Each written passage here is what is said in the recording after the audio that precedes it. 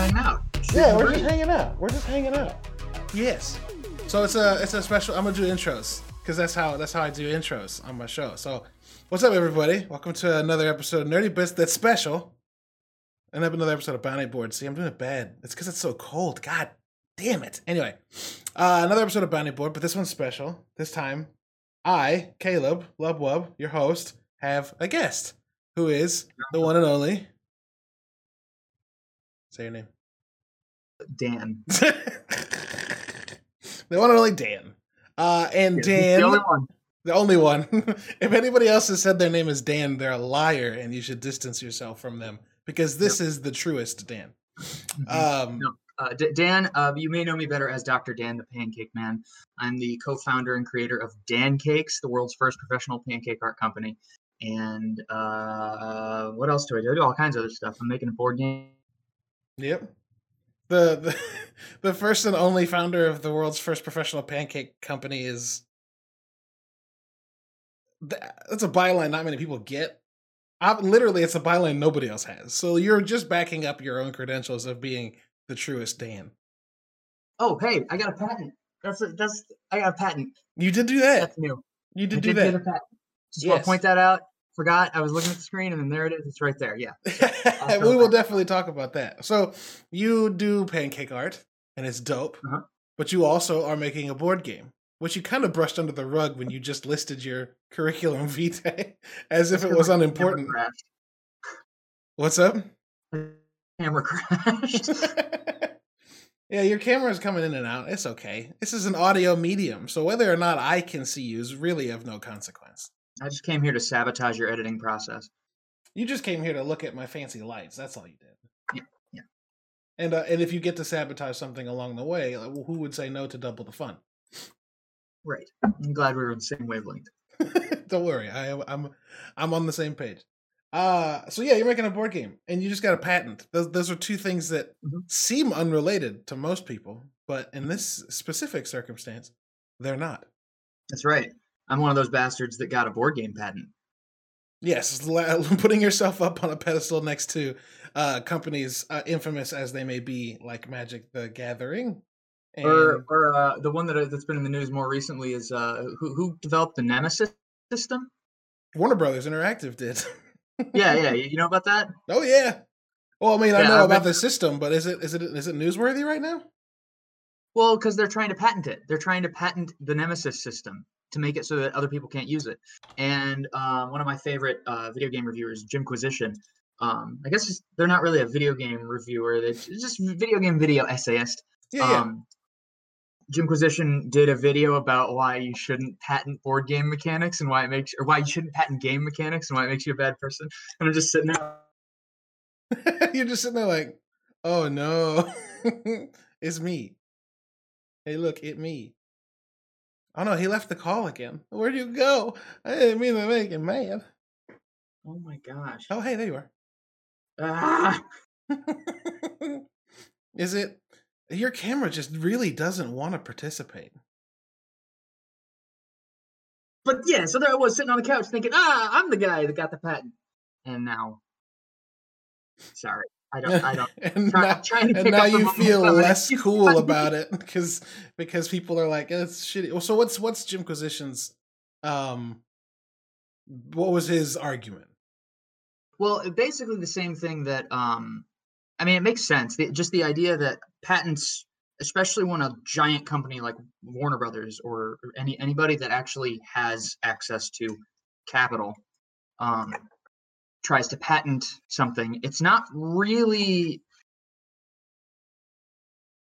It's basically limiting the creative possibilities within the space, within the industry. Like if you patent something, so you're basically saying, you see this idea here? If you use it, we'll kill you. Or sue you out of existence. Or do our best to try at least, yeah. Sure. Right. And of course, I don't have any access to lots of money, so my logic in trying to get the patent was to protect myself from those companies as we grow our company, which I'm like, I think it's pretty reasonable. I think people, for the most part, even if people are like, you can't patent game mechanics, I was like, yeah, but what if I'm like super chill about all the people that aren't Warner Brothers using it, but I use their magic against them? Yeah, sure. What if I, a small guy, decide to use a little bit of the Titan's power to make myself stronger? Right. That's never gone wrong. To protect myself from, I mean, because my big fear. So, Anthromancer, which is the game, we funded successfully on Kickstarter last year, and as a game, it's a fairly simple mechanically. It's fairly simple mechanically, the board game itself, but the product is this whole ambitious.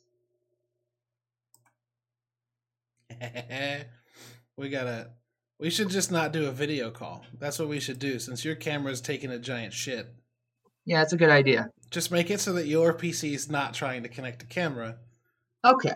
Just edit all this out. This is all cutting room floor. It's fine. This is how the magic happens. This is how the magic. So Anthromancer. Anthromancer is a board game. It has fairly simple mechanics at the core. It's just a board, a deck of cards, a couple, and you can play a game that's sort of like chess meets poker. But the overall product is a lot more elaborate than that.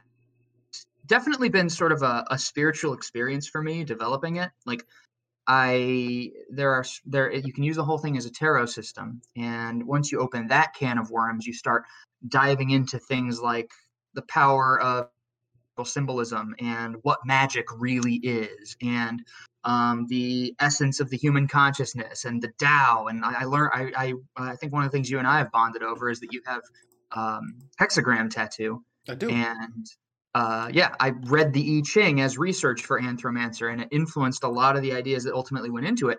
And so my fear, and part of the reason I felt justified in getting a patent for it, is that you could strip away all the cool cryptic magic shit that's going to alienate, like wine moms, and have a perfectly sellable product, something that would be it is novel and different and easy to learn, that if you had a giant company with a giant marketing budget behind it, you could take all of the shit I really care about out of it, sell it to people, and then it would not have the cultural impact I want it to have. Because what I want for Anthromancer is to force people that if they want to play this game, you have to kind of like use this product that looks this certain way, and you don't have to like teach yourself anything. You don't have to go any deeper than you want to, but in order for what I want it to do to work, you have to have it in your presence and sit with it.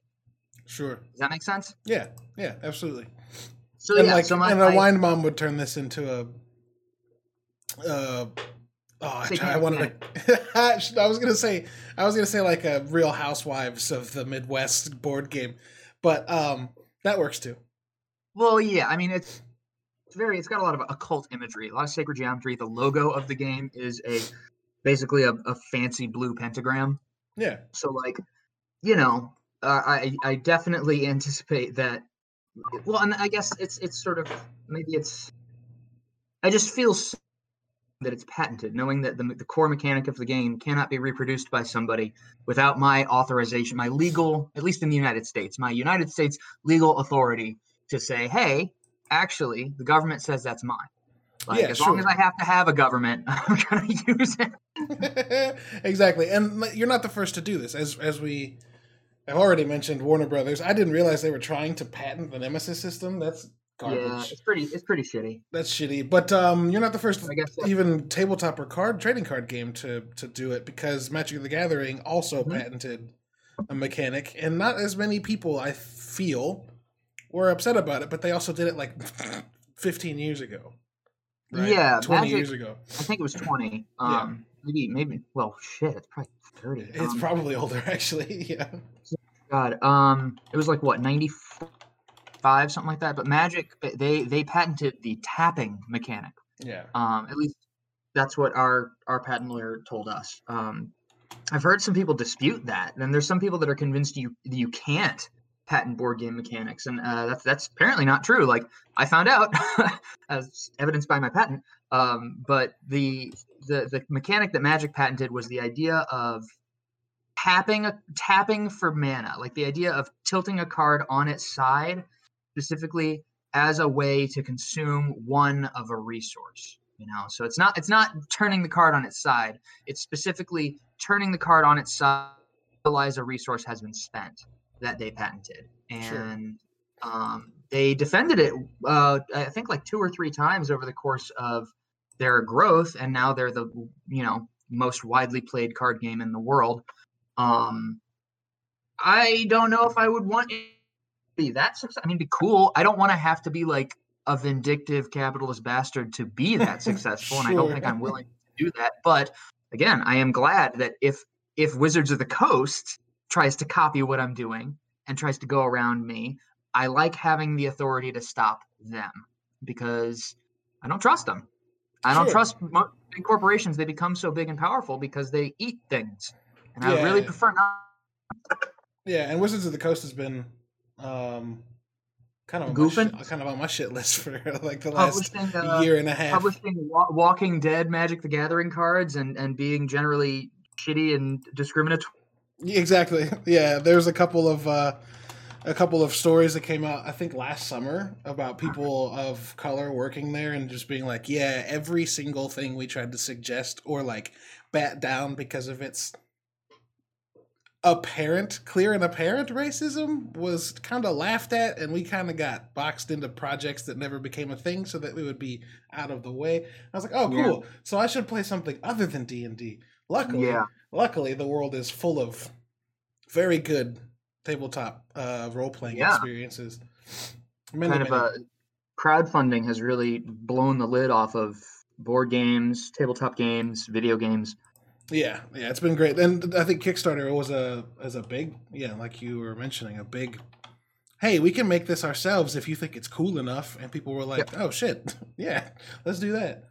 There's a game called Dialect that I think was a Kickstarter project. Dialect, I bombarded with ads for them. I've never played it, but I've seen that they've won a lot of awards, and I've heard good things about it. I'm familiar with the brand because I see so many ads. Yeah. So there's a D&D, an actual play podcast called Friends of the Table that I just started listening to, and for like the world building of their most recent season, they don't play one tabletop game for a season of like narrative. They'll jump through different ones, whatever best serve the current, narrative. Pretty interesting. Yeah, and so they start their world building with Dialect, and it's like basically about how language is built and destroyed over time.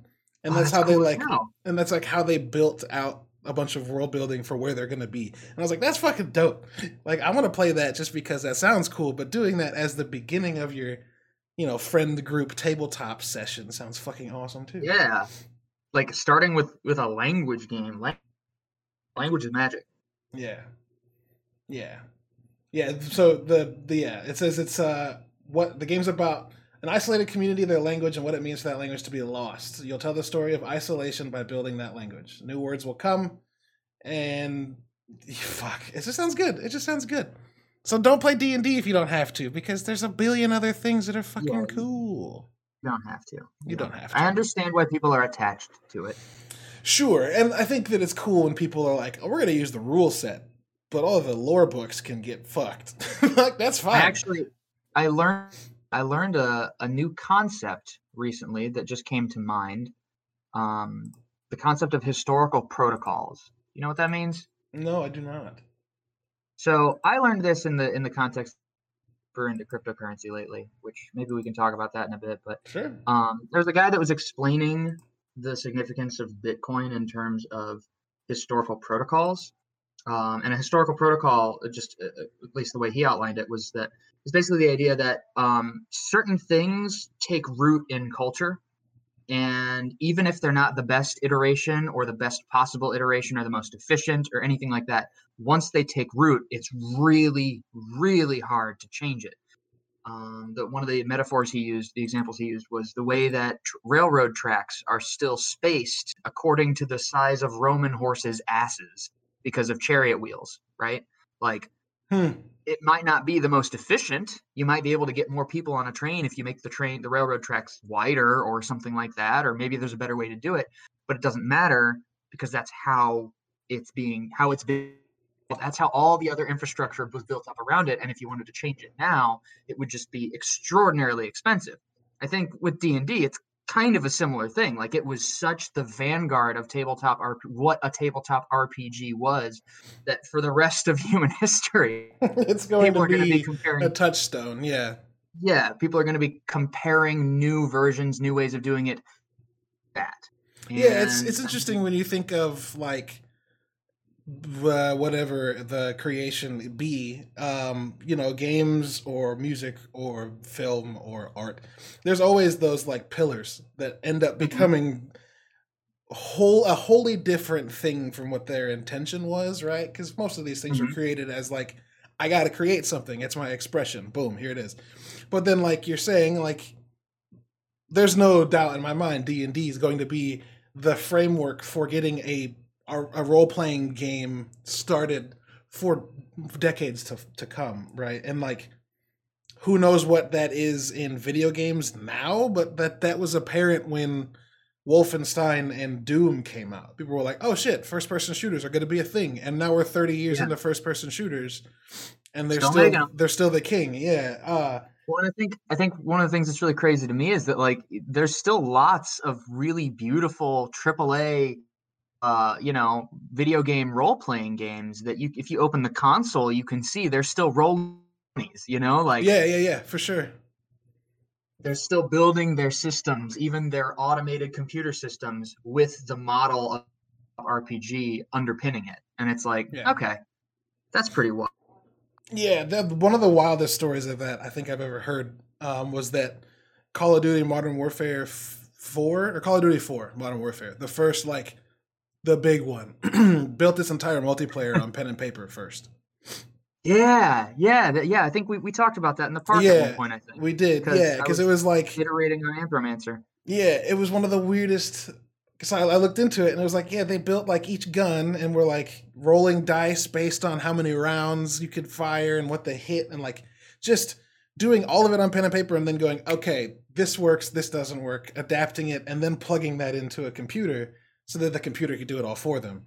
Yeah. And I thought that was wild, but like, there you go. There's like still people using analogs to test things because as much as digital may be faster or stronger or more, ubiquitous, it's still maybe not the best way to do something for your own headspace.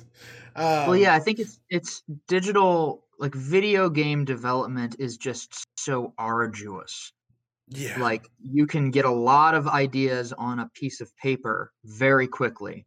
You can implement very slowly if you're trying to program it into a computer. And so yeah, it makes a lot of sense. I know like I would rather have at my disposal than a laptop most times just because like I can really easily draw a picture of what I'm thinking in a journal. If I'm using a Word document or something, I'm gonna have to open a whole other piece of software and know how to use it and do all this stuff. Like right. you can do lots with computers, but it just takes so much time Yeah, compared to the actual creative iteration where it's like throw this at the wall, see what sticks, and then figure out how to program yeah, exactly. I built my first choose your own adventure game on paper first. There's a website called Inkle back in the day. I think it's still around. I'm pretty sure it's still around. But you can build your own like text-based choose your own adventures through there. It's like a whole system. You type in a thing and it gives you responses that you can add or subtract, and then they go different places. And I remember thinking like, I'm gonna do this for an interactive fiction class, and then starting it and being like, I need a poster board. And I it. Right. drew the web of like this Yeah. conversation goes here and here and here. And then I went back into the tool with a roadmap and went, okay, this goes to this, goes to this, and it made everything a lot easier. It's like a tree. You got to Yeah. go all, yeah. Yeah, I write in my notebook before I type as well. And insofar as I've gotten like 20 pages of a story written in a notebook and then been like, I'm so bad at typing. Fuck, this is just gonna live here. So There's what are you just interviewing me? Are you playing a game while this is going on? Oh no, I'm just interviewing, just hanging out. Because I, Just I don't I don't know I don't know the I don't know. I don't You're know good. things. We've done a couple of interviews. One with someone from the Game Workers Union about crunch and stuff. That was just a call. But then the most recent one we did was with a kid who was making an indie game called Kickbot. I almost said Kick Puncher. That's a community reference. He was playing Kickbot, or he was making Kickbot, and like we did an interview, and it was streamed the day the demo came out. So while I was interviewing him, and while he was being interviewed, he was watching me play the game on stream. So we've done that once. I don't That's know really cool. it was kind of dope. We had a bunch of people pop in and like, oh shit, this looks cool. And like they could listen to me ask the guy making it questions, which was really nice. Yeah. In a world where we can hang out together, again, I would very much like to just record our group playing Anthromancer. That'd be so cool. Yeah, I want to do it very badly. But, you know, Missouri is like 50th on the list of states distributing vaccines. So, like, Yeah, it's, I was starting to hit the wall. You know, the pandemic wall. I think people have been talking about that in the last. I think Sure. it turns out it's like 8 or 9 months of being in a pandemic without any sign of it ending anytime soon is where a lot of people are just like, okay, time to have a breakdown. I had a little bit of one last month. I actually stopped doing. I've been doing these weekly pancake art streams through Dancakes. The Joy of Pancakes is what they were called, and I pulled the plug on it entirely. Like Ben still goes in and does one on, I think, but I just completely backed out of doing the streams because you just hit that spot, that wall. well, I hit the wall. It hit, and I've been talking a lot about it because like I did enjoy the streams. I enjoyed, but they weren't building enough to be profitable, and that's what it comes down to, sadly. Yeah. Like I have so much energy and see a path, if I can't see a direction forward where I'm at to where this can help me, you know, if it's not Sure. because we did it, it's not like we bailed quick. Like I did those for months. We did 50 episodes of Joy of Pancakes before I pulled the plug, and it just got to a point where, you know, this isn't building. I can't find a way to monetize it easily, and I could be spending this time and energy on things that give me more fulfillment, like Anthromancer, bringing True. Anthromancer to market, working True. on all the other philosophy. I'm working on 2 books right now, and that's not going to, I'm burning my energy going in and mixing, you know, it's not exactly a small commitment to go in and do a stream because we got to spend like an hour prepping stuff and an hour cleaning stuff and, you know, yada, yada, yada. Yeah. But in the last couple of weeks, I've actually been in a really every day. And you know what really set it off? Is fucking GameStop. Oh no. Oh man. Yep, that did some shit to me too. It's so like the GameStop GameStonk stock saga. The saga, like, I mean, yeah, it was really interesting and exciting as it was happening, but like I kind of mentioned a minute ago or so that I've been like paying a lot of attention to cryptocurrency stuff, and I've been interested in blockchain and bit cryptocurrency for a couple of years. Got really bad FOMO in 20 when the price went to $20,000 on Bitcoin, and I was like, okay, I got to figure out what the hell's going on because it makes me feel really bad that I don't know. Yeah, sure. And so I learned like I became low level literate so that I could recognize certain acronyms when people were talking about them on Twitter and stuff like that. And then it kind of started to come back down, and I didn't really think about it for a while. Not super hard. I was always just kind of passively aware that, oh, well, Bitcoin still exists. It's not 20,000 anymore, down to 3,000, right? So it's a bubble, right? So don't buy Bitcoin because it's just going to keep going down. Right. Yeah, right now I'm kicking myself for that, but but when the GameStop thing happened, I realized that, like, first off, I took part when I heard what was going on. I thought, okay, I'm kind of curious. Download one of these trading apps, which old me would never have done this because the idea of downloading and investing into stocks is just anxiety inducing to me. Like I have this baseline assumption that I'm not going to be smart enough to do it, or I'm going to get burned, or I'm going to mess up. It's going to be a waste of my money. Just leave it to the professionals. And I think a lot of people feel that way. I think we're kind of and probably not without probably not without good reason, right? Because like it's in the best interests of the people who have learned this system to keep as few people involved in this system as possible. Exactly. So it's deliberately difficult as a means of gatekeeping. Yeah. It's and then, you know, you well, I guess you have these retail trading apps like Robinhood and E-Trade things, but it's still not like it's not really a common thing for people to, and up until the GameStop story, I would not have been able to tell you a single one of my friends who was familiar with day trading, Sure. stock trading, Sure. whatever. And everybody I know is now aware of it now. Everybody I know, every immediate friend in my circle, everybody saw the story, watched it unfold. Most of them dabbled, at the very least, downloaded an app to look at it. And that's what really set on the path I'm on right now.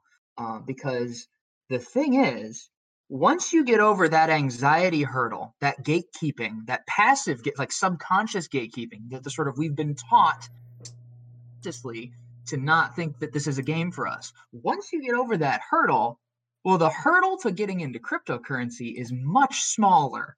Sure. And there's apps that'll show up in the App Store while you're downloading Robinhood that are designed for the trading of cryptocurrencies. Now, I already had some literacy in this space, so my brain just sort of did its thing, and it was like, oh shit, I see the pattern, I see things happening. What I think is about to happen, and it's already kind of happening, is we're this year going to see a much, much, much wider adoption of cryptocurrencies. Reasons. One, the GameStop stock saga was a catalyst that helped people overcome their anxieties about playing the game. Sure. It's actually three things here. Two, a part of the saga is that these companies like Robinhood and E-Trade, like through their blatant manipulation of the market in everybody's face, like straight to their fucking phones, a little thing that said, no, you can't buy this because we don't want you to, because it's our game and you're breaking. Yeah. So that tells everybody that it's a bullshit game, that these people have rigged against us, and it's and then it's easy to break if you just like decide fuck it. We have these networks, these communities now that can manipulate stock prices if they want to. And then the third thing is that at the same time as this is happening, there's an entirely new class of assets called cryptocurrencies, whose value proposition, complete subversion of the existing monetary system that we've had for thousands of years. Yeah. It is something that can't be issued can't be banks, and rewards early adopters, whether you're extremely wealthy or just some schmuck. And so all these things happening at the same time, my brain lit up like a Christmas tree, and I thought, oh, okay, time for me to take this more seriously, I guess. That's where I'm at now. When you reached out to me earlier, I was actually 10,000 words into a script for a video essay I'm making to help my friends understand what's happening on a philosophical level. I think there's plenty of people out there that are doing Bitcoin education, or there's plenty of resources to teach yourself the technical stuff if you want to learn it. But I don't see as many people that are like talking about like the metaphysical implications of what's about to happen. Sure.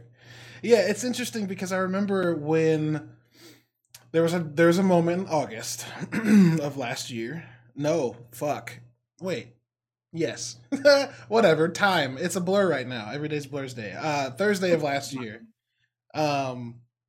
Where did I just say Thursday of last year? Blur's Day of last year. Blur. There it is. Anyway, I remember seeing GameStop stock at $4 in August. Mm-hmm. And having worked there and then quit working there in a fiery ball of anger. Imagine that. And then writing about it.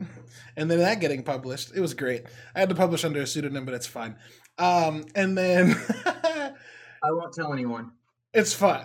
There's like 10 people that listen to this podcast. If GameStop's one of them, fuck you. That's how I feel about that. No, but the idea of being like, man, GameStop stock's $4. And like my analytical brain was like, okay, so like next gen systems are coming out soon.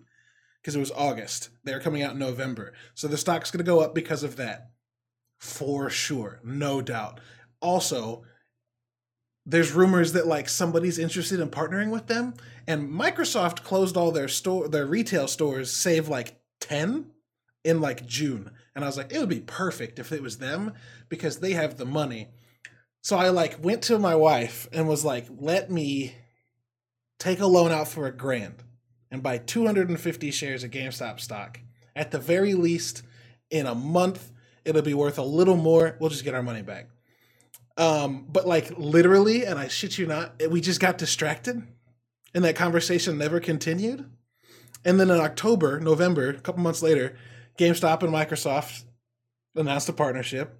And I was like, oh, fuck. And stock went up to like $10. Already, there's your money back plus double because it was at $4. And then a couple weeks ago, I did the math. And if I had put in $1,000 in August and then withdrawn at the beginning of February during this craze when it was like between $350 and $450 for like 2 days, 420.69. The payout would have been fucking bananas. Yeah. And for like 2 or 3 days, I wasn't sad. Like, I wasn't depressed. But, like, I couldn't escape the thought. So it caused a not insignificant level of, like, stress and anxiety. Yes. Which then led to, like, a not insignificant level of, I can't do anything. Because I just keep wishing I could figure out time travel real quick. Yeah. Oh my God. I was so furious. Because, like, I saw it was at 250 and I was like, damn. And then like a week later it was 350 and I was like, oh my God, what have I done? What have I done? I was so disappointed in myself. But at the end of the day, you made a profit, right? I mean, I would have, but I didn't buy any stock. Oh, I thought you said, okay. So you didn't, I was under the impression that you were saying that you sold it when it was at 10, but no, you didn't buy any. No, I didn't buy any because we just forgot to finish that conversation. You fucking fool! I know. Like GameStop stock was $4, and I told myself and my friends like we should do this. God, and 4 months later, that would have turned into a 450% investment. Or 4,000% investment? It was insane. Yeah, it would have been something insane like that. It's just so funny, right? Like it's so yeah, you laugh because you can't help but do that. We were just talking about how like GameStop is a dying business. They haven't updated their practices. They don't know how to deal with the fact that everybody can download shit straight to their consoles, and like they can order consoles from Amazon and shit. Like it's absurd. It's just so absurd. I mean, I feel like that's a part of what makes it such a powerful moment. How funny it is. Yeah. Because if it wasn't this funny, it wouldn't have become a meme. And if it didn't become a meme, it wouldn't have done what it did. Right. And people wouldn't have had this whole learning opportunity for how flimsy and irrelevant the billions of dollars that these Wall Street traders are constantly throwing around instead of helping the poor. And also how fucking fragile some of these how fragile some of these hedge fund managers are emotionally. Because watching people cry over GameStop stock is gotta be one of the funniest things I've experienced in my life. Watching as a 7 or 8 figure bank account cry on TV because they lost some money. It's more than that though, right? Like they're not just crying on TV because they lost money. They're crying on TV because they lost money to people poorer than them who weren't playing the game by the rules that they set up for themselves. Right. They broke the rules. So they're just like, this isn't how you do it. It's like when you try to play, a fighting game with a kid who doesn't know how to play a fighting game, who mashes buttons and beats you.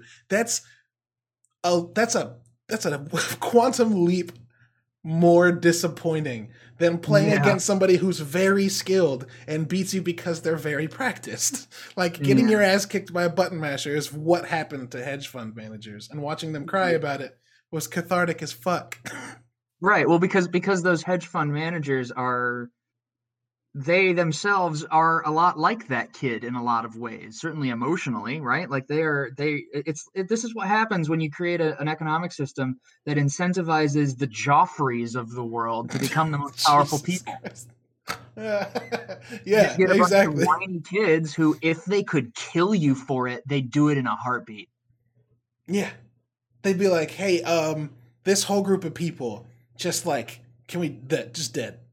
They'd be Yeah, that's fine. what They they're wouldn't doing. That's what they're care. doing with the. That's what they're doing with Medicare for all. Like, why wouldn't they do it with Wall Street? Yeah, it's absurd. It's absurd. But Yeah. there's like you said, the winds of change. There's an eastern wind, right? Euros is blowing. So something's coming, and it's going to mean that the playing field, if not level, I don't imagine. I don't delude myself into thinking it'll be level anytime soon. But at the very least, like this January, February disruptive movement or moment even is enough to poke a hole in the side of the swimming pool. And once that happens, that hole just gets bigger and bigger. Well, and so much of these systems are driven by nothing tangible. They're driven by mimetics in a lot of ways. Right? Like the way we think of these things ultimately manifests in the way we're all conducting our behavior and allowing things to go on. And so when you have moments like the GameStop thing that become weeks long national news, international news, and everybody's looking at it at the same time, that means everybody is learning this information. I mean, everybody's mind is going to process it a little bit different based on their context, based on their experiences, but everybody is getting the same messages distributed, and it's influencing the way they look at the world and see the world, right? Your experiences when you read a news story about some crazy thing that happened, it changes the way it changes the ideas you're open to, it changes your appraisal of what the problems really are, and it changes, as a result, it's going to change the creative solutions that the people who are driven to create solutions think up. Yeah. And that is the snowball effect that I think is it's what's going on right now. I feel very much like, I know a large part of this has to do with the way that I have curated my Twitter feed, certain topics, certain ideas that I follow. I end up getting bombarded with a lot of information about various cryptocurrencies and various things in the news. But you can look at the markets. It's not just the GameStop thing anymore, right? Because Elon Musk, for instance, who I have a bit of a love-hate relationship with, I'll be the first to admit.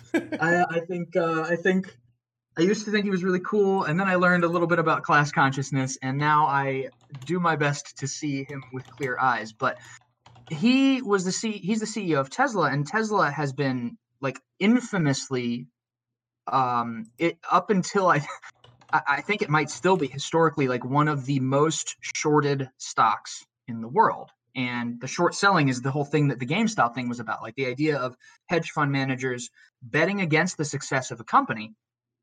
And I've already looked into this, like back when I was still trying to be the weird nerd that defended Elon Musk from criticism. I you find out that like the people with all the money and power, like which a lot of them are hedge fund managers and people investing in hedge funds and that sort of stuff, they also happen to have other kinds of power. That money allows them to purchase media apparatus. It lets them project ideas and stories that they think are favorable, and that's a big part of do with these short sellings is they short a stock to gamble on the idea that it's going to do poorly, and then they sabotage the company that owns the stock, that the company the stock is in, so that they can make that short selling. And so what's been happening with Tesla, and I mean, I think there are a lot of valid criticisms, but I also think that a lot of the criticism against the company Tesla, and even especially the personage of Elon Musk, like there is a lot of that is actively intended by people who will make money if their stock goes down. It's Sure. billionaires fighting with each other, and one of the ways that they try to win that fight is to disparage the character of the CEO of this company that is doing. Yeah, it's proxy wars all waged through image, Right. which is why social media is like the dangerous thing that it is to many people, right? Is that like it's really easy to get a rumor out there or to get people to be uncritical about what they're consuming about somebody, and you're sort of incentivized to reduce human beings to the simplest and most cartoonish caricature of them so that you can get more likes and shares for dunking on them. right. And I mean, it just is what it is. Like, I don't really actually care that much. The only reason I'm mentioning all this is because I think it's funny as hell that the short sellers took part in this against Tesla, and then Musk, using his influence, was able to like pour gasoline on the GameStop thing and help destroy a couple of Melvin Capital's worth by saying GameStonks one time on his Twitter feed. Yeah. Yep. Like, that shit's funny as hell. Where was I fucking going? Why did I bring up Elon Musk in the first place? Why does anybody bring up Elon Musk in the first place? Because he's just a gigantic white man. Yeah, he's Ultron with skin on. He's trying to get those little links so he can get everybody on the same page. Yeah. But okay, so I guess where I've kind of gone since.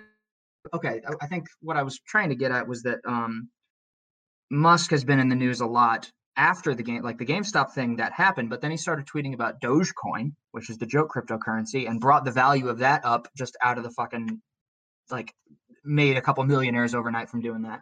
Yep. And then Tesla recently invested $1.5 billion into Bitcoin.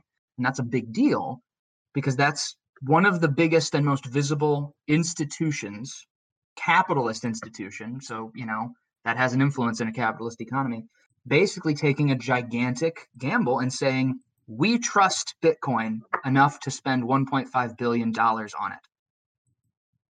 Trust is where the value of the thing comes from. So that signal other firms, like the value of Bitcoin immediately spiked because there's like a cash grab, like, oh, they trust it. Well, everybody starts buying it. The supply goes down, goes up, the price increases. What I think is happening right now is a feedback loop, right? Because it is part of the nature that there's sort of this MLM vibe that a lot of cryptocurrencies give off. Yep. Multi-level marketing, like the sooner you get in, the more you get. And it is, to an extent, it is that. It definitely has that vibe. It does reward the earliest movers. The nature of the cryptocurrency is such that, like, if you were one of the first people to mine Bitcoin, you would have been getting, like, the network awarded 50 Bitcoins every 10 minutes when it was first created. That's $2.5 million now. It wasn't that then, but if you were stacking that many Bitcoin, like the guy, the mythological creator of Bitcoin, Satoshi Nakamoto, is rumored to have over 1 million Bitcoin. And if the coin continues to increase in value, he's basically going, or they are basically going to end up being the most being on the planet without ever having to have exploited the value of someone else's labor. Right. That shit's crazy to me. Yeah, sure. It changes the way that money fundamentally has worked for, like, the existence of money. And that's also why I mentioned the multi-level marketing thing, because it is similar in the sense that early adopters get more reward, but it's not like you have to do anything besides being an early adopter. A multi-level marketing scheme is exploiting the labor of the people that come after you. They have to work harder than you in order to get anything, I guess. And it's sort of like, it's an incentive structure, but you don't have to, like if I start investing in Bitcoin now, I don't have to sell Tupperware out my ass to my neighbors and stuff to just do that. Like, yes, I missed out on the early rush, but fundamentally the value is created by the people coming in early and creating the network that supports all this stuff. And so now you're going to have all these giant companies that are realizing, okay, Tesla spent $1.5 billion on Bitcoin. That means they have $1.5 billion of Bitcoin. Immediately it went up to $1.8 billion worth because of the way that the asset goes up in value as more people get into it. In order to match how many they bought, the next company is going to have to buy $2 billion worth. And the next company is going to have to buy $5 billion worth. Sure. And they're going to be getting the same amount the company does. And so I think what's happening is, I think a lot of big companies, like, and there's whispers of companies like Apple rumored to buy $5 billion worth of Bitcoin at some point in the next few. They might have, this stuff is really, it's cryptographically secure. So it's not necessary when somebody does it, but the price is going to go up. and it's going to drive more people into it. It's going to drive more people to be willing to accept it in exchange for goods and services. It's going to drive more people to explore the other possibilities in this space. And there's going to be a lot of regular schmucks like me and you who are going to be like, oh, maybe I should put a little bit of money in this, and maybe I should learn about how this technology works so that I'm not left behind. And you ever heard of NFTs? What? I'm not. Oh boy, my brain just shut down. I'm familiar with the term. I'm unfamiliar with what? Non-fungible tokens. Yes, I have heard this talked about, but what am I trying to say? Tell me. Jesus. Okay. So just to be clear, I have been just exploding with passion about this. I sort of feel like I've found what I've been supposed to be doing this whole time. This cryptocurrency space it perfectly interfaces with the particular brand of ADD that I have, and seems to be rewarding me by giving me all these awesome opportunities to share what I know with people. So if I get too much, you let me know. If you have any questions, fine. You feel free to ask. You're fine. Go for it. I get self-conscious about it because I know I get like, oh, but it's just called passion, my friend. Yeah, I'm overwhelmed with it sometimes. So it's okay. NFTs. Yeah, it's a non-fungible. Yeah. And this actually ties into the pancake art thing. It's tying all the things I do together, which is probably part of the reason I'm so crazy about it.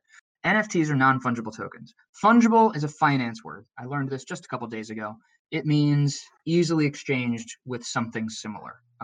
It's sort of like if you have a dollar bill and I have a dollar bill, we can swap those dollar bills, and it's kind of like nothing happened.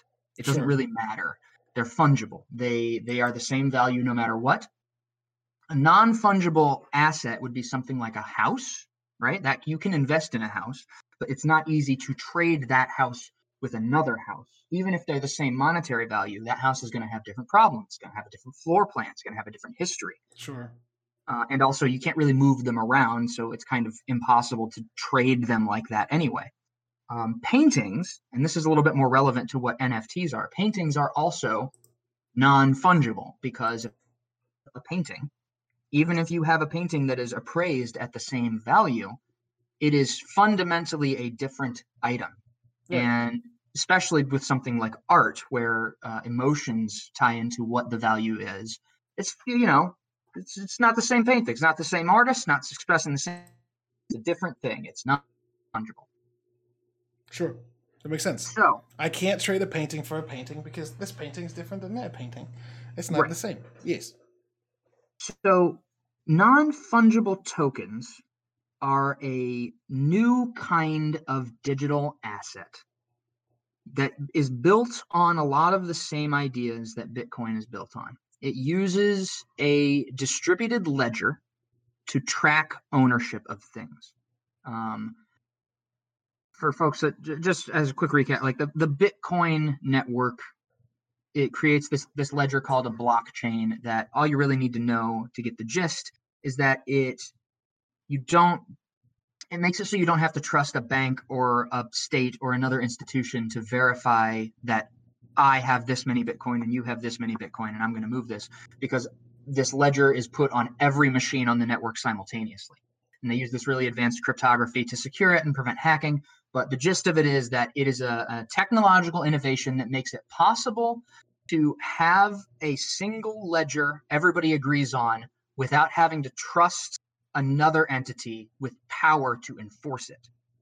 We can all agree that everybody that has Bitcoin has X Bitcoin because we can all see the same ledger, and we don't have to offset a police force to go and beat somebody up or legal to violate it, because the technology itself prevents that.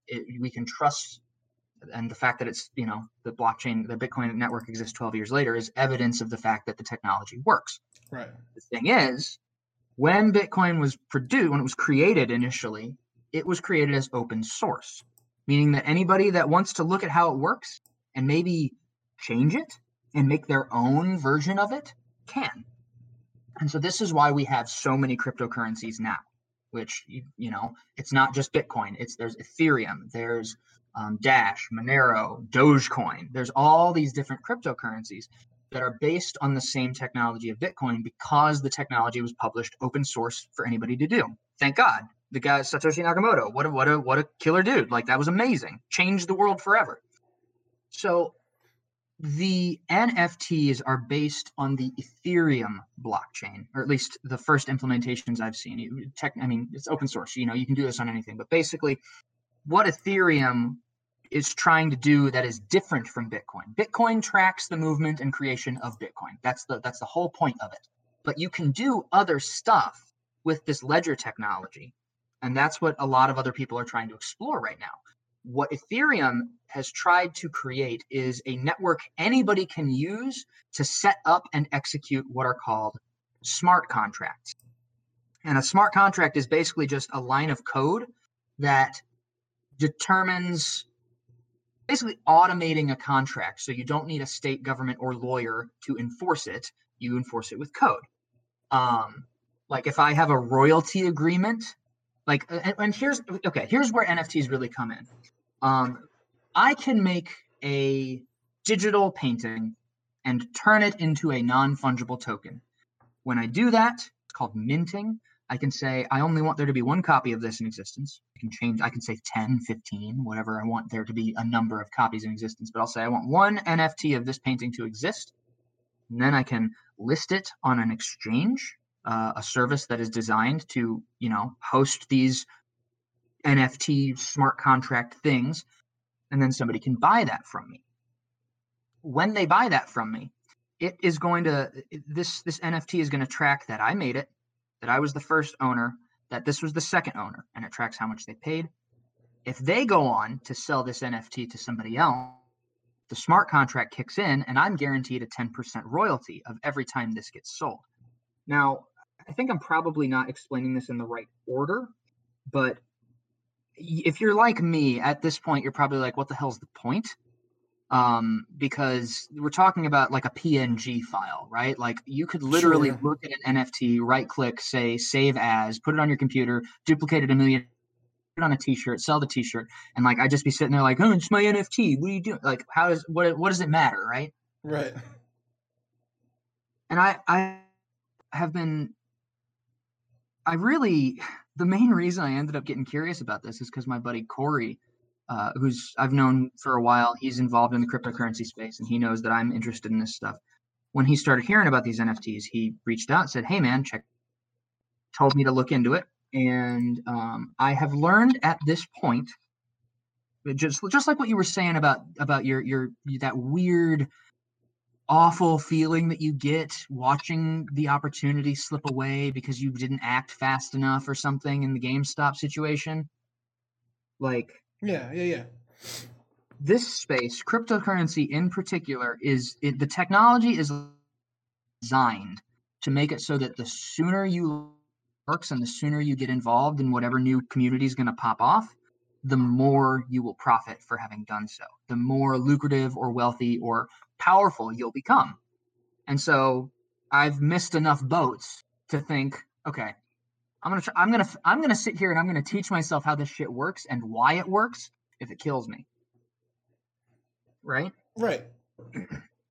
So what I figured out, it doesn't really. I think that there's a lot of people in the space who are buying and trading NFTs who I don't think really understand it either. And it's unsatisfying to hear their explanations for why this is interesting, why it's valuable. They'll be like, oh, it's valuable because you can ensure that people don't pirate it. And it's like, well, you can't ensure people won't pirate it. That's just wrong. So that can't be where the value comes from. And there's people that'll say, well, ownership of the item proves that it's a legitimate item and you own it. And, rich people love that. They can flex, like this is a real Rolex. But it's also like the NFTs aren't connected to anything in the real world, really. Right? Like it's not like I think you could probably do that. You could probably set something up, be a company that says, when you buy, a painting from us, we will also send you the NFT that proves you own it. But then like, what's going to stop that person from selling the painting and not the NFT, right? Like they're not connected. So like, it's not really getting its value from proving that you own a physical object. It's just a. So I'm sitting here and I'm trying to figure out what the hell this means, because it's like it's that sense that like there's a carrot being dangled in front of you, but it's like a ghost carrot or something. You know what I mean? Like, Yeah, sure. like, what the hell is happening? So I went through the effort of going through the process of actually making one. And I took the Joker pancake that I made about, I don't know, like a year ago, whenever the movie came out. The Joaquin Phoenix Joker is one of my better pancakes. I happened to have the file sitting on my laptop, and it was already trimmed out like a transparent PNG, so the pancake was the only thing, it was just suspended. And I went to this website called Rarible, Rarible, which is designed to facilitate the creation of NFTs. It automates the process of generating a smart contract that the Ethereum blockchain will execute on with this digital token thing. And I went through the process, and I'll tell you, it was not super intuitive. It was scary, actually. And that's sort of the thing about cryptocurrency, is that there are certain trade-offs with the security. Like, I vaporized $25 worth of Ethereum tokens, because you have to pay, right? You have to pay a certain amount of money to get the network to execute the contract and encode it into this distributed ledger. It's not free, right? It's not like going to DeviantArt and I hop on there and a deviation, or go on Facebook and post a picture.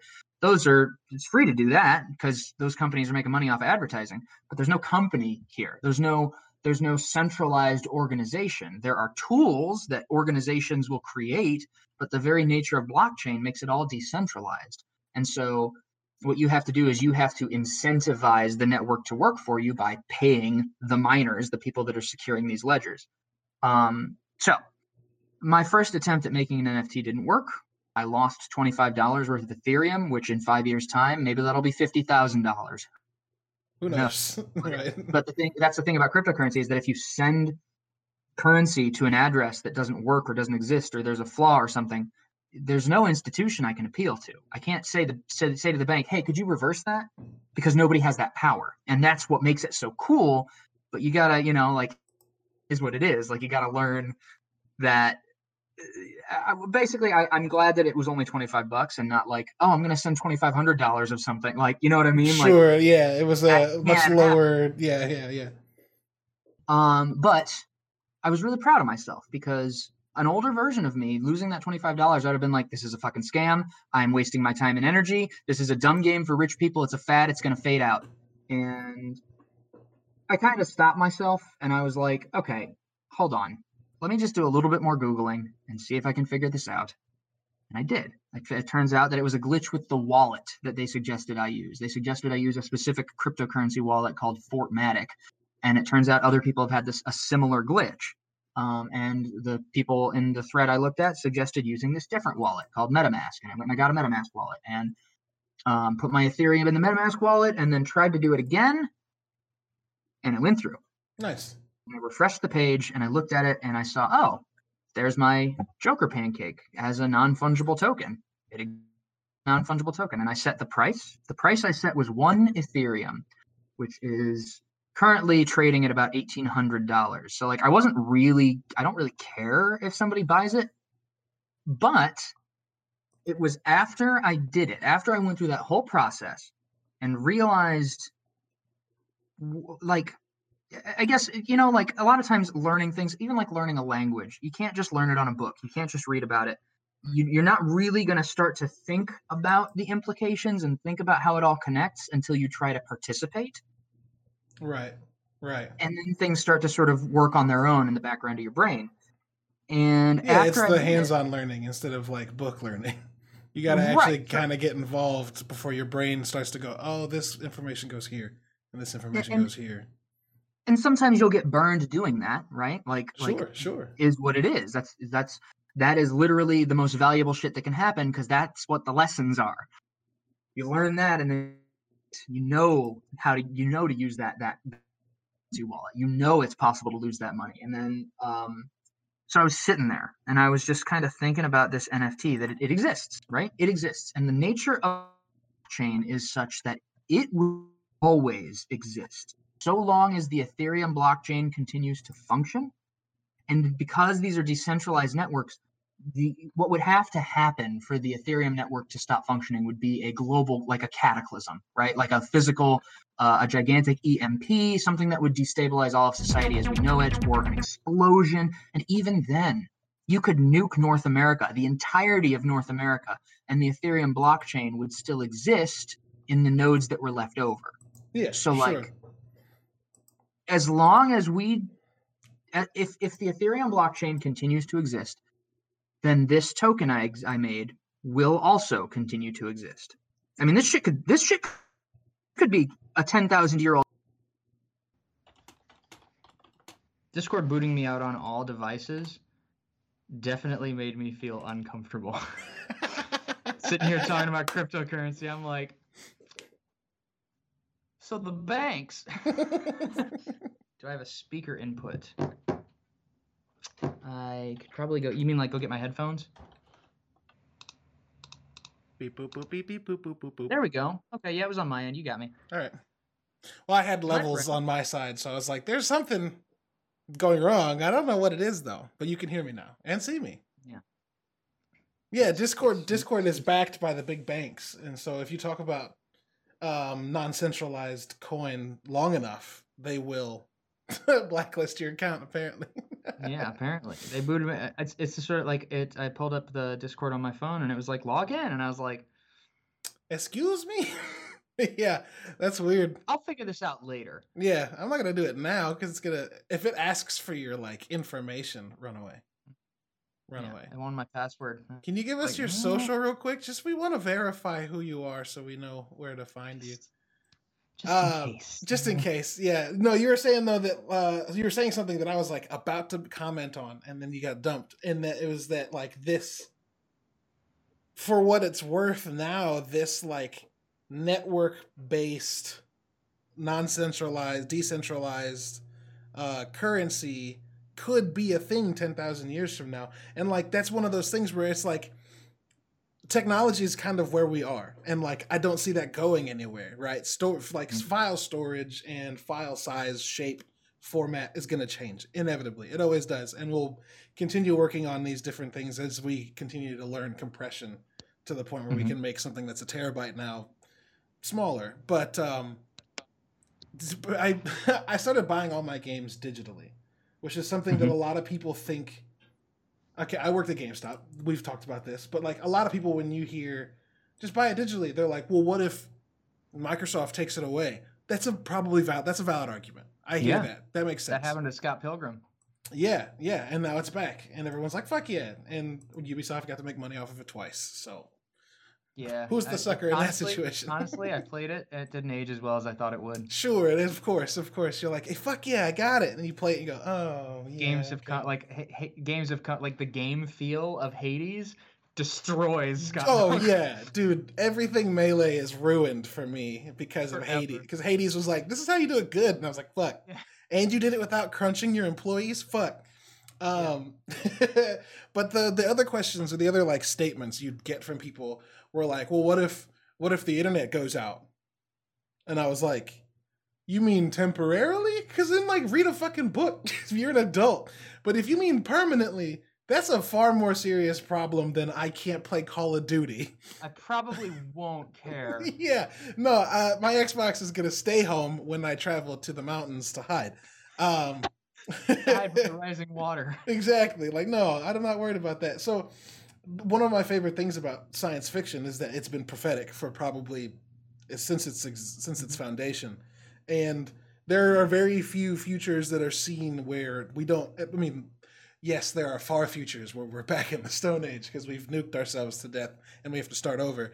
But far and above the sci-fi future you see in all of these works of fiction are one of like the connectivity we have now to the nth degree, the surveillance that we have now to the nth degree. That's why cyberpunk is my absolute jam as a genre, because it feels like the most logical progression of this just like hyper-capitalist wasteland we're building turning into an actual hyper-capitalist wasteland. So yeah, all of these things, all of these digital coin offerings have been interesting to me because, like, of course that makes sense. Of course it makes sense that eventually, like, fuck it, you're not going to go to the bank. It's all going to be tied to a chip that's in your hand. And you're going to be able to, like, manipulate what different kinds of currency you have. And certain places are going to take certain kinds of currency. They're going to deal in certain kinds of currency in all those different formats. Yeah, they're sort of like human energy signatures at that point. Yeah, exactly. Yeah, it's frequencies. It's interesting and bizarre and also amazing.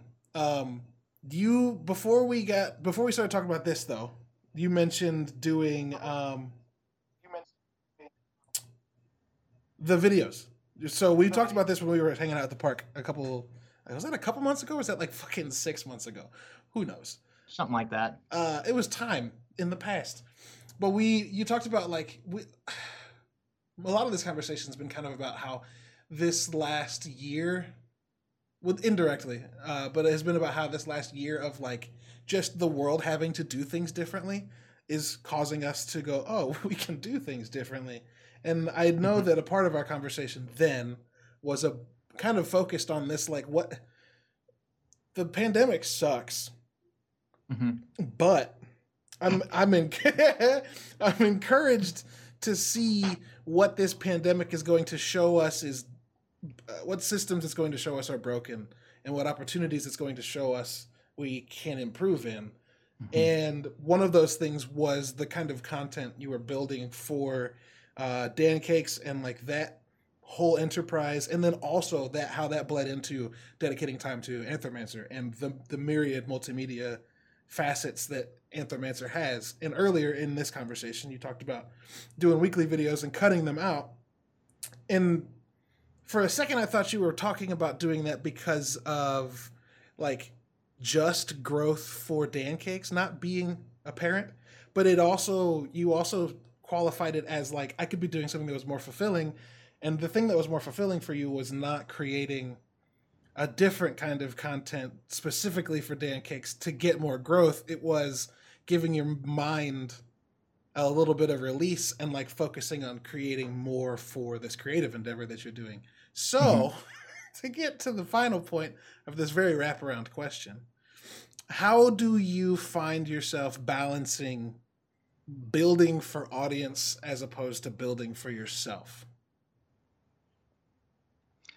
I got there eventually. Yeah, well, I mean, that's a really good question. How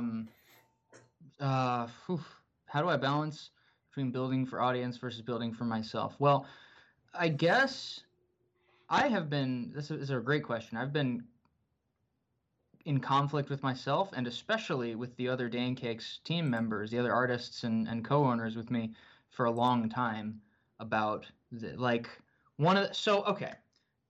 I still have points about the NFT thing. Sure. But one of the things that just came to mind is that I set the price at $1,800 in Ethereum, right? Right, One yeah. Ethereum, which is $1,800. It's a huge price.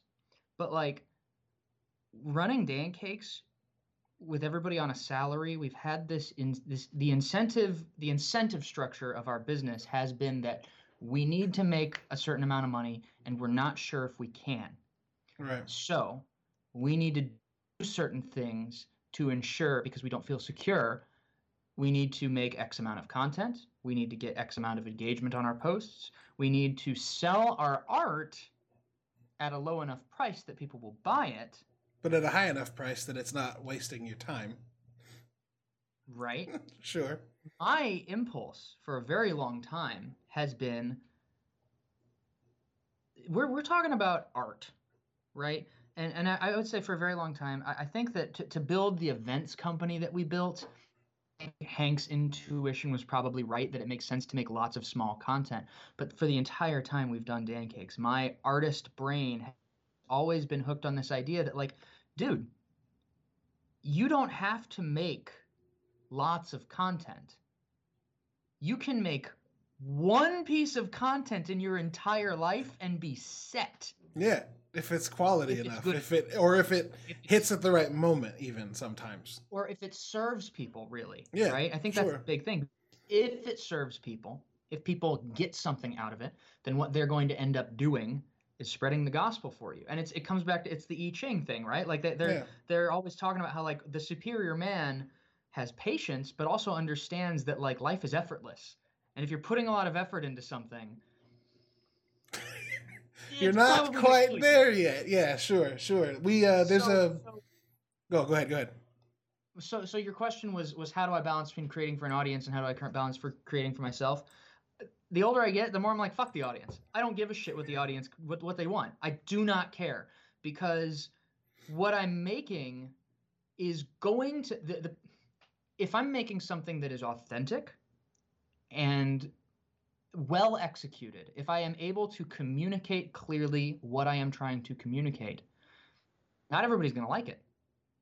And if I try to file down, and that's okay.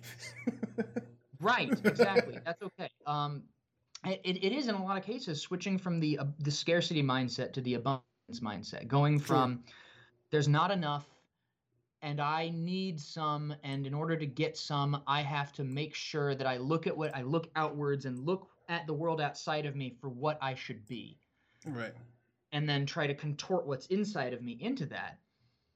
Whereas, the sort of Taoist wisdom would be that, well, whatever you are inside of you is trying to grow out and is trying to come out. And when it does, if you do it poorly, then you'll learn from trying it. Right. And if you do it well, it's going to be way more fulfilling, way more effortless to succeed doing that, because it's way more appealing. It's people. We've both said it, but it's one of my least favorite words of all time. When referring to what people create, because it's the word content. I just every time I hear it, I fucking cringe, and I've gotten into arguments about it. It's just like a spiritual slop. Yeah, it's just like, here's this bowl of many ingredients, and the more things you add into it, the less good it tastes. Just you can't change that. And so like when you say that what a YouTuber creates is content, and then you qualify the creations of an artist as content, you're putting those two things together, and it sucks, and it's dumb. And it's a natural result of capitalism. Yeah, it's a marketing term. It's a marketing term that left the marketing room and entered into the like business, not even business space, the like personal space. And people were like, "Oh, if I got to make content, if they're making content, I have to make content." And then that turns into like content and branding. And I hate branding too, because like that comes from putting a mark on cattle that you own them. Like, fuck. No, I don't want that. I don't want to have a brand. I don't want people to walk around with things that have my brand on them. That feels gross. I want people to like my art, and because they like my art, want to wear my art if I decide to make something that's wearable, right? Or if the thing you said a moment ago of like, you could create one thing. Like, the first thing I thought of, and it's weird, my brain does this, and makes weird connections, but like, if you watch modern day action movies, right? Each action scene is like this cacophony. Sometimes it's a symphony, John Wick gets it right. Most of the time it's a cacophony of movements and noises and discoloration and light. You're just like, there's a bunch of shit happening. But if you go back to like Akira Kurosawa, his action scenes had as much impact, if not more, and they're simple. And there's one or two or three movements, and the camera sits still, and there's not a lot of changing light or sound or noise or vibration. It's just he tells you the whole point in a few moves, as opposed to spending hours and thousands of cuts to do the same fucking thing. It's that the most like cherished thing is rarely the most complex.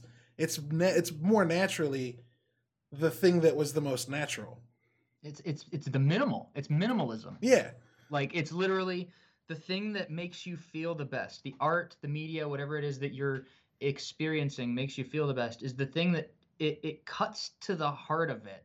Yeah. It just like, it's trying to say something, and it says exactly what it means and nothing else. It Yeah. doesn't waste your time Sure. with flashy shit. It doesn't bother you. Because, I mean, I guess the thing is I think it actually all comes down to, like, you know, physics and thermodynamics and like the laws Right. of entropy. Like, you as a human animal, you are constantly dying.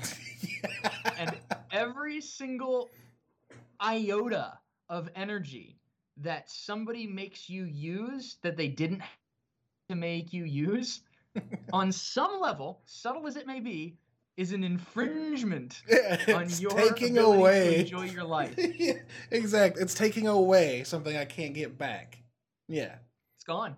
Yeah. There's a quote, and I don't remember who said it, but it's that basically that, like, the more complex a solution, the more prone it is to failure.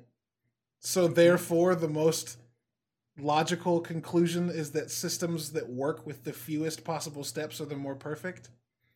It sounds like Occam's razor. It sounds like a different version It of may Occam's be. razor. It may be Occam's. I may have just made Occam's razor a paragraph instead of a sentence. I've never heard Occam's razor applied to systems, but I guess it's tied to, like, explanations, right? Like, the simplest explanation is the most likely, unless you can prove otherwise. Right. So it's not, what you were saying isn't necessarily exactly Occam's razor, but it's very similar in what it's trying to say. That, like, if you don't have to say that it was space lizards, Fucking because there's a don't. better explanation. Yeah.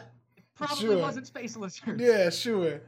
Yeah, and if you can tell a story or create a thing and do it with maybe not less effort for you, that's the other thing. Like, you may make one thing, but it may take all of your being for whatever period of time it takes to make it. But, like, Depends on how you define effort, I think. Sure.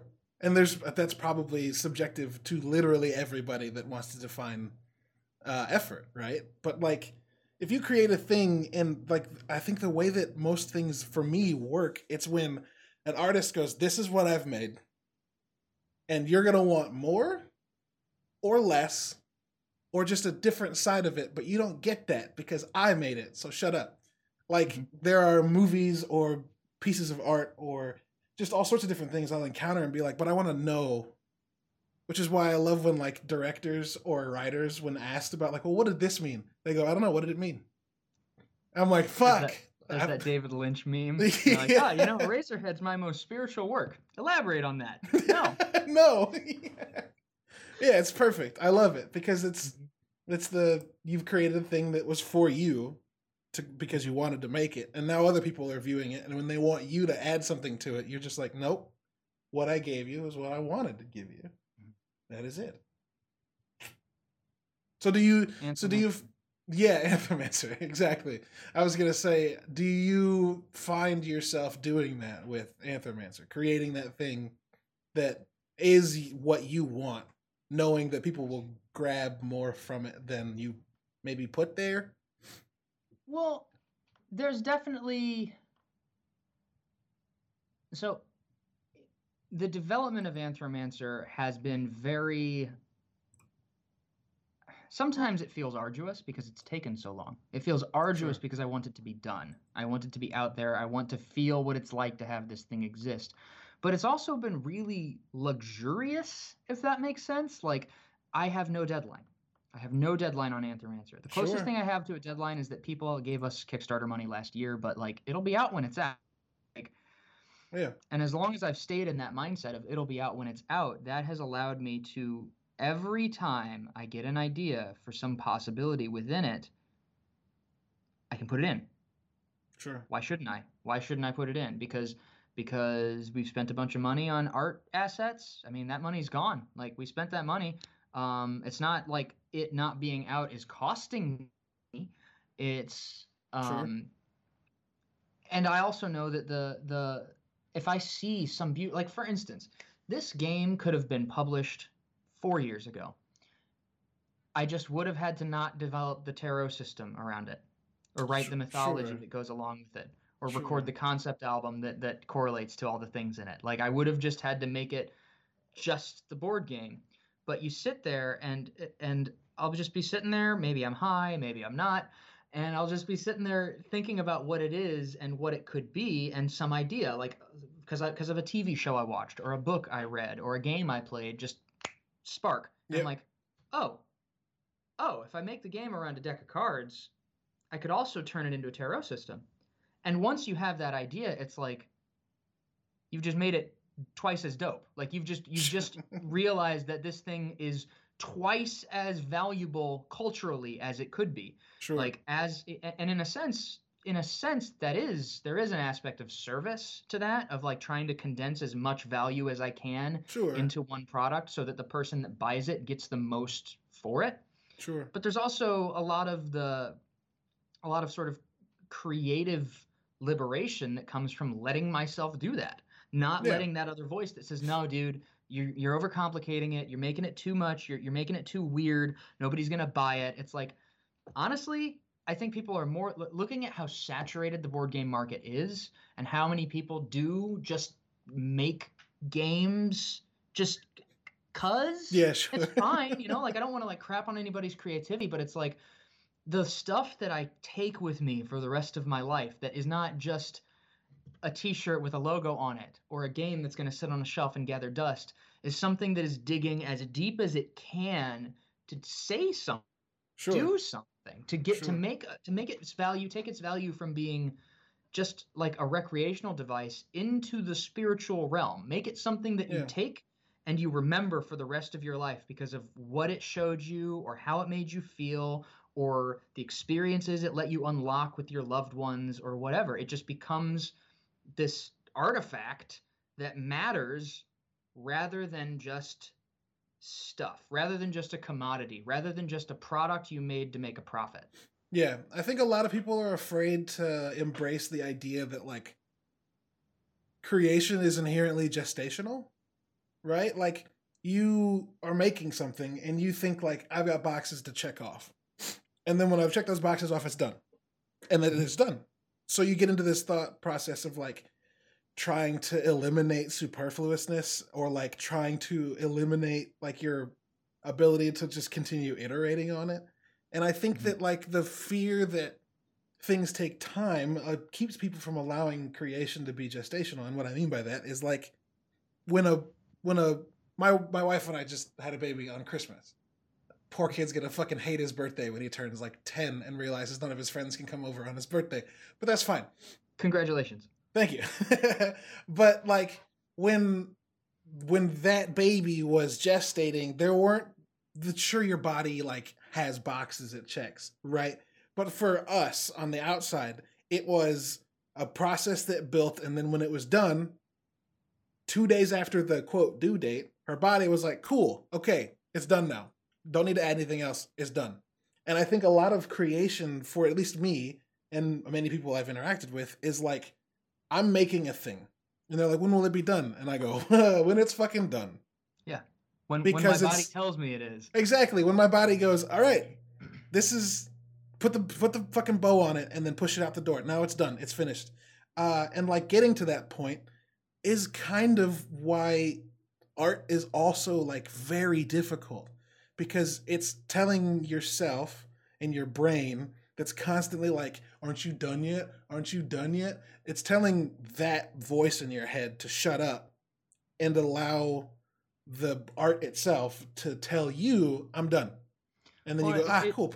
I think it's interesting that you said that art is very difficult because of that, because I would actually say the opposite. I'd say art is easy as long as you understand that a lot of what it is, the only thing it really is shutting that voice up. Well, sure, yeah, sure. That's all you have to do. All you have to do is shut that voice up and don't go into it for money, I guess. Yeah. The money is a secondary thing. The money is, I would say, the ability to make a profit on a product depends in large part on how much value that product provides to people. And because the nature of art is such that the value of art is that it makes people feel things, get your little capitalist out of your brain. Yeah, you cannot make it for the sake of money, because that's just not how it's gonna work. Right.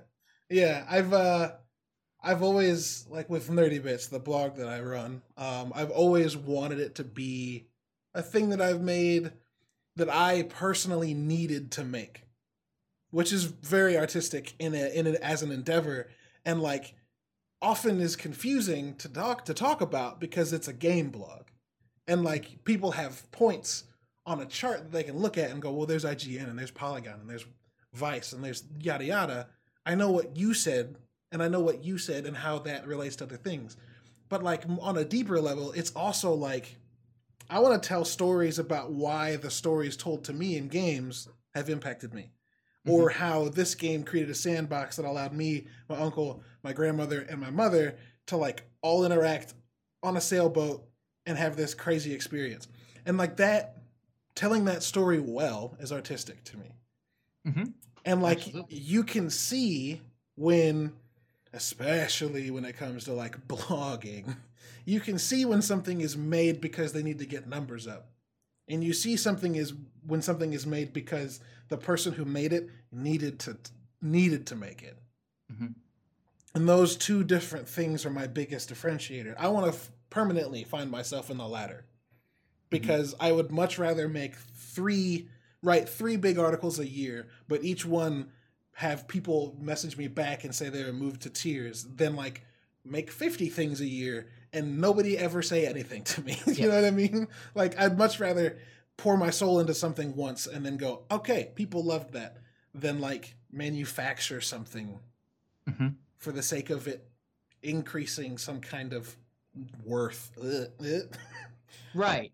Well, it's just profit incentive. It's just there's no point. There's no point. At the end of the day, if it's just for money, it's like money is supposed to be a means to an end, right? And what is the end? The end is what you're really after. The end is like the only reason people want money is so that they can like look after themselves. You know? Like even the wealthiest people in the world who have like completely lost their minds to the compulsive accumulation of wealth, I think at the very bottom of that chain, that chain of thoughts that enables somebody like that is just a scared person that is afraid of not having enough. I think that might be at the top of the chain, honestly. Right? Like that maybe that's what fuels that accumulation, is that they're constantly like, it's not enough yet. It's not enough yet. Well, yeah, I mean, I guess I say it's at the bottom because I feel like it's a deep spiritual existential. Sure, yeah, at the core. Do you know what's the guy's name? I don't think he's not the original Rockefeller, but he's like the heir to the Rockefeller fortune. I think of him a lot because there's a photo of his face and he looks super fucked up and old. He died a couple years ago, and his death. There's a news article that stood out to me. I think I mentioned this to you before because I was talking about how crazy it is to me that this dude had 7 heart transplants in his life. And that to me, that is all the evidence you need that person is driven by just unimaginable amounts of fear. It's sure. Just his body was just underneath monumental levels of stress.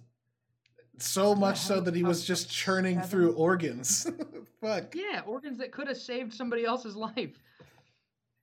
Yikes. Yeah, and that I think is a perfect sort of, it perfectly encompasses the madness that's sort of at the core of a lot of this stuff, where people, and you were mentioning that you had an interview with somebody talking about game crunch. Yeah. And like it destroys the companies that do it, and they keep doing it.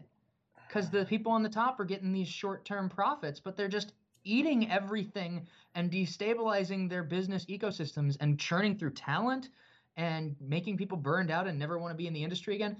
And then you see a company like fucking Supergiant come along and make a game that just wins all the awards. Just scoops them up. And every single person that works on that game is like a celebrity game developer now, because they're all really good at their jobs. You can tell they loved working on it. They've poured themselves into it, and they had all the resources they needed to do it. They did early access, right? So something else that when you mentioned about your child being born, and how like, yep, it's birth time, it's done. It's not done, right? Like, right. No, he's effectively in beta right now. Yeah.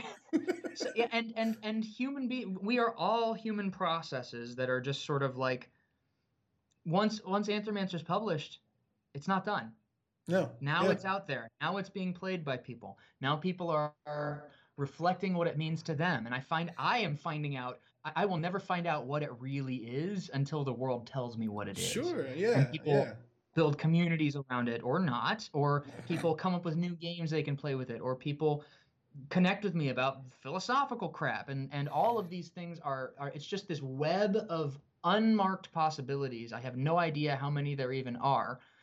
It's basically infinite. Yeah. And it's like having a kid. It's similar. Like once that human comes out, it's like now every single experience that goes into that kid's eye holes and ear holes changes what that brain is doing. Yeah. Yeah. And 100%. They're gonna do something someday with all that shit. Exactly. And Yeah. it's wild. It's the reason why when like a big game comes out and it's covered in bugs and people get pissy about it, I'm always like, dude, fucking chill. Like 300 people made this, or in other cases 30 people made this, and no matter what, you can't adequately test a game to prevent the million people who play it, or the 1,000 people who play it. You can't predict what they're going to run into. So when like a game comes out and it's buggy, I'm like, cool, I'll just deal with it or I'll wait. It's fine. Yeah. There's no reason to get bent out of shape about it though, because like art is a fucking iterative. Like it happens.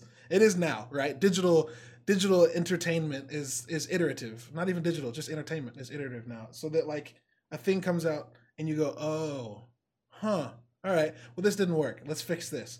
Or when these people did this thing, it caused one thing that did work to no longer work, and we have to fix that. And that's just kind of how these very complex moving systems work. And there's like the whole cyberpunk fiasco that was so huge in November and December was like at one point, yeah, the company fucked up. The leaders of the company fucked up by like hiding what it was that was the problem. But that was like, really their sin. Yeah, but like the creators were making a thing that had just a scope that was beyond their ability to attain it in the timeline they were given. Right. And if people had just calmed the fuck down and let them push it again, or if their leadership, who was worried about their shareholders, if they could have just like pushed it a little bit, it would have come out and it would have been fine. And that game, I've played through that game at this point, and I had a relatively interference-free experience, and it was a good Fallout game. Like that was the end. I was like, okay, cool. Like it wasn't world-changing, but that's fine. Mm-hmm. Yeah, I've never understood the like the push for people to like force things out, and then once they're out and they're not perfect, to be angry at it. It's just no. I put a thing out into the world, and you're gonna tell me how finished it is. Right. Humans don't hit it's 1.0 until 25, sometimes 30. Like humans don't hit their like I'm on my own 1.0 launch. They're in early access for fucking 25 years learning. I turned 31 yesterday, and I feel like I'm like, oh, now I'm in 1.0. No. No. Yeah, I did a thing a couple years ago where I was like, I for some reason I got on some investigative tear looking at like the average age people are when they buy their first house, the average age people are when they make their first big career decision, the average age people are when they get married, right? And like me, and I was what, 25 at that time, 29 now. So like my brain then though was like, yo, you're a fuck up. And then I did this research and looked into it, and it was like, first of all, like puberty doesn't fully end, brain development doesn't fully end until like 24, 25. I've already been lied to for most of my life because I was told I was an adult at 18. Nope. Your body's still literally growing until 25. And then the second thing was that like the average age people are when they buy a house, it's like 33. And I was like, oh, wait, what? The average age people are when they make their first big career decision in a job is also like 33. Wow. So I was like, either everyone's fuck ups, or the assumption that once you graduate from college, you should figure shit out is just setting people up to fucking lose. And worse than that, setting them up to fucking hate themselves. Because setting like to doubt their ability to do new things. Yeah. Because if you look at the alternate facts, gross. If you look at the actual data, it's that like, no, from like age 22 to 32, you're basically just kind of throwing shit at a wall and trying to find out what stays there. Mm-hmm. And then it's not just one wall. You then find what stays there and take that off, and then throw it at another wall and see what stays then. And you just keep doing that until you finally figure out your groove. Imagine how different kids' lives would be if they didn't think that they needed to have shit figured out until they were 30. Profoundly. Oh, Wildly different. Don't get me started on. Don't get me started. Don't do it, kitty. I could go. I basically carry around a ball of rage that I don't think is ever going to go away for just the conventional education system in general. Sure.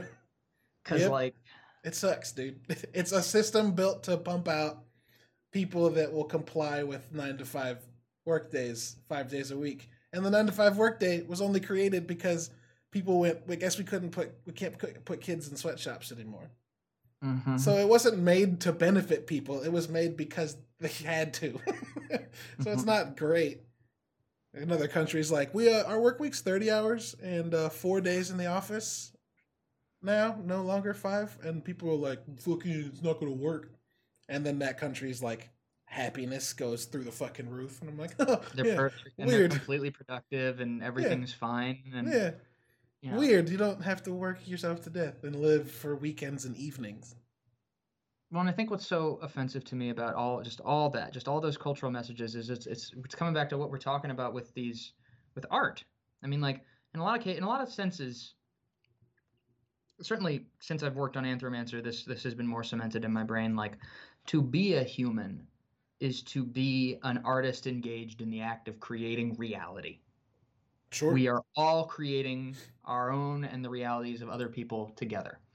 And we know as artists that our art is better and more satisfying and more fulfilling and more true when it is allowed to direct itself, when it's allowed to come out of us organically without really any concern for the rigid structures that we want to impose on it so we can milk some wealth out of it. Right. And human beings are the exact same way. If you just let kids, I mean, you guide them. You got to guide them. Yeah. But I mean, even that, like a lot of the guidance you have to give to kids is so that they can understand how to navigate a world that is at odds with their nature. Yeah. Yeah. You have to teach them how to behave in a world that is going to expect them to pay taxes and listen to the government and listen to the police and, you know, like all these things that are these are all just side effects of this fucked up way of looking at the world. And then you end up with millions of kids that are coming out of high school miserably depressed. Sad, so sad. Like, it sucks. Like, what? Just undirected and unproductive in the sense that the giant irony of this thing is that, like, good art sells. Good ideas change things for the better. Good ideas provide value to everyone. Yeah. And just because of the way we do it, we just basically take all the, you know, when I mentioned, you know, Anthromancer has this infinite potential. I don't know what'll happen. It's got all these tendrils going off into the future that they could be anything. Right. What we do with the way we approach art and education and child rearing and all that is we take that infinite tendril basket and we just chop it off. We just say, no, you're this. You're this one root. This is what you are. You are a productive citizen. And it's like, dude, look at what that could have been. Look at what we could have invented. What were the relationships and the ideas and the changes and the new ways of looking and the cool ass symphonies and the weird cars and all the things. Yeah. Yeah. You're just doing it to millions of kids every single year, like clockwork. For generations we've been doing this. And it's like, whoever I want to punch the Rockefellers in the face. They all deserve it. That's why I love the internet, because, like, there's a lot of people that don't go to college anymore. And I think that's great. But there's a lot of people that also do a ton of fucking learning through the internet. And yes, I think a parent's most important job is not to teach their kids facts, but to teach their kids how to discern facts, critical thinking. Yes, it takes critical thinking to be able to learn from the internet, because it's also full of bullshit and cat videos. I would argue there's more bullshit than truth. Yeah. And a lot of the truth that you find still is oftentimes subjective. Presented in a bullshit way. Or presented in a bullshit way. Yeah, sure. But yeah, like teaching people to be discerning and then letting those discerning people then go into a world that's full of things that lack discernment is how you fix a system that's, it seems, relatively inherently broken. Is you just put a bunch of people around it that are able to see broken shit for what it is, and then they go, oh, that doesn't work. And you don't get the people that are like, stop wasting my energy on it. Yeah, that just doesn't. It's not a thing. I don't know what you said, but a minute ago, it's not a thing. I don't know what you said, but a minute ago, it reminded me of a Toni Morrison quote that I fucking love. That's, we die. That may be the meaning of life, but we do language, and that may be the measure of our lives. Interesting.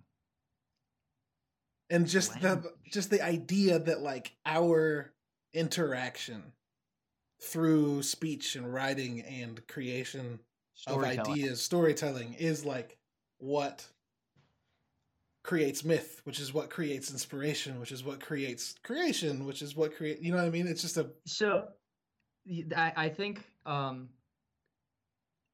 First, how long do these usually go on?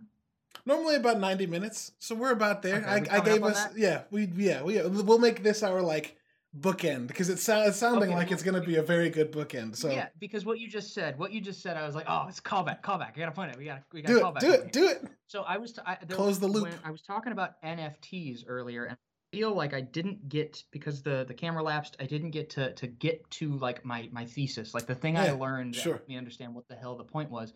And what you just said is kind of the point. Like, the measure of our lives is language. The measure of our lives is the stories we tell. Like, everything is storytelling. Everything we do that gives us value outside of the raw materials needed to sustain life.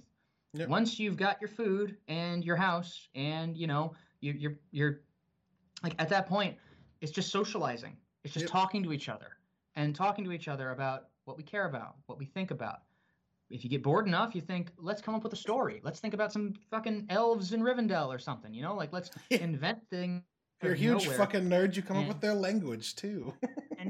and create, and let's create paintings, and let's create art, and then let's create experiences together around experiencing that art. And so that's where I realized what's going on with NFTs. Because like, rich people bragging about owning it doesn't make sense. Locking it in a blockchain for security reasons doesn't make sense. You can duplicate it forever. So where the hell is the value coming from? And is this just a fad, or is it going to be something really valuable? I think it's going to be something profoundly valuable, because the last thing I think I mentioned was that the Ethereum blockchain, this network, has the potential to exist for thousands of years, because it doesn't need any one institution to remain solvent in order to survive. So when I minted the world's first pancake art NFT, I started a story and encoded it on a thing that'll last for thousands of years. When somebody comes along and buys that, what they're paying for, really, more than anything else, is the hard-coded, thousands of years old verification that they were a part of this artist's story. They gave me funding. They bound themselves to me in a book that will last for thousands of years. Yeah. And got me paid. And if they sell it to somebody else, I'm going to get a royalty off of it. And then the piece of art moves through people, and you start to be able to go and look at it and see the story. You can see it was made by this person at this point. They sold it to this person at this point for this much. Then that person sold it to this point. I wonder what's going on. Do these people hang in? There's all kinds of human social capital that exists because of the nature of the blockchain technology that makes it so that you don't have to, so that you can't fake it. You can't fake it. Somebody bought it, and it's right there. You can see it. It's right there. That's it's on there. You can follow it. Yeah. And once that all connected to me, I was like, okay, I don't think NFTs are I think NFTs are going to be a thing that lasts for a long time. And I think that even though I'm charging 1 Ethereum for this pancake, I think somebody's going to pay for it. I think there's going to be somebody that happens to have an Ethereum token that especially if I keep telling this story, if I keep going on podcasts and shit and Yeah, talking about sure. it, at some point, somebody that's just sitting on 1,000 because they got into Ethereum early enough is just gonna be like, yeah, Fuck it, why not? and I'm gonna have an Ethereum, and I'm gonna buy food with it probably. Yeah, exactly. And that's yeah, that one. It was sort of like when I figured that out, when I made that connection, I stopped feeling like I was working with something I don't understand. You know, I felt like, that actually makes sense. That actually makes sense. That is not flim flam. That actually feels like, oh, I can see the logic and why that would be. And so it's just part one to a new way of telling stories. Yeah, it's cool shit. It's fucking. I think cool everybody shit. should look into it, and I think everybody should learn. You know, the stuff we're talking about with education and stuff. Like, don't let the system convince you that you're not smart enough to figure this stuff out, because you are. And if you do, the sooner you do figure it out and start looking into this world, the more rewarding it will be. Exactly. Bookend. Thump. You just said you should look into and learn things, but if people wanted to look into and learn about you, where would they find you? They can find probably the easiest way to connect with me as a person is my Twitter account, Daniel. It's at Daniel J. Drake. You can also find me on Instagram, Daniel James Drake. And if you're looking for my pancake art stuff, that's Dan Cakes. You can find Dan Cakes on all major social media platforms. And if you're looking for more information about Anthromancer, it's Anthromancer. You can go to anthromancer.com and learn about what the board game is. You can actually still pre-order it through BackerKit. The pre-order has been going on for a while, but I'm basically finalizing assets for the codex this week, I hope, and then we send them off to get manufactured. And so that process is going to take like 9 months. But hey, now's your chance. Get you a first edition copy. Of Hop on board at the last train, yeah. Yeah, before I become Crypto Boy. Why did we both turn into like New Yorker train conductors? Fucking hop in and do it. You know, it's the thing. That's just how it goes. That's business. It's showbiz, kid. I love it. Well, thanks for coming on and talking about all the things we talked about. It was fucking dope. You and I, it's cool to. I feel like we haven't like hung out and talked that many times, but every time we have, it's basically been like this. Yeah, it's like cool to be able to. It's like pick up and run with about anything we want to talk about. It's fucking great. Yeah. It's fucking great. It's good to have friends like that. I agree. Again, thank you. If you want to follow anything that we do on Nerdy Bits, it's nerdybits.com. You can find me at Lubwub. And in closing, use my favorite Dr. Seuss quote about doing things. If you never did, you should. These things are fun, and fun is good. Peace.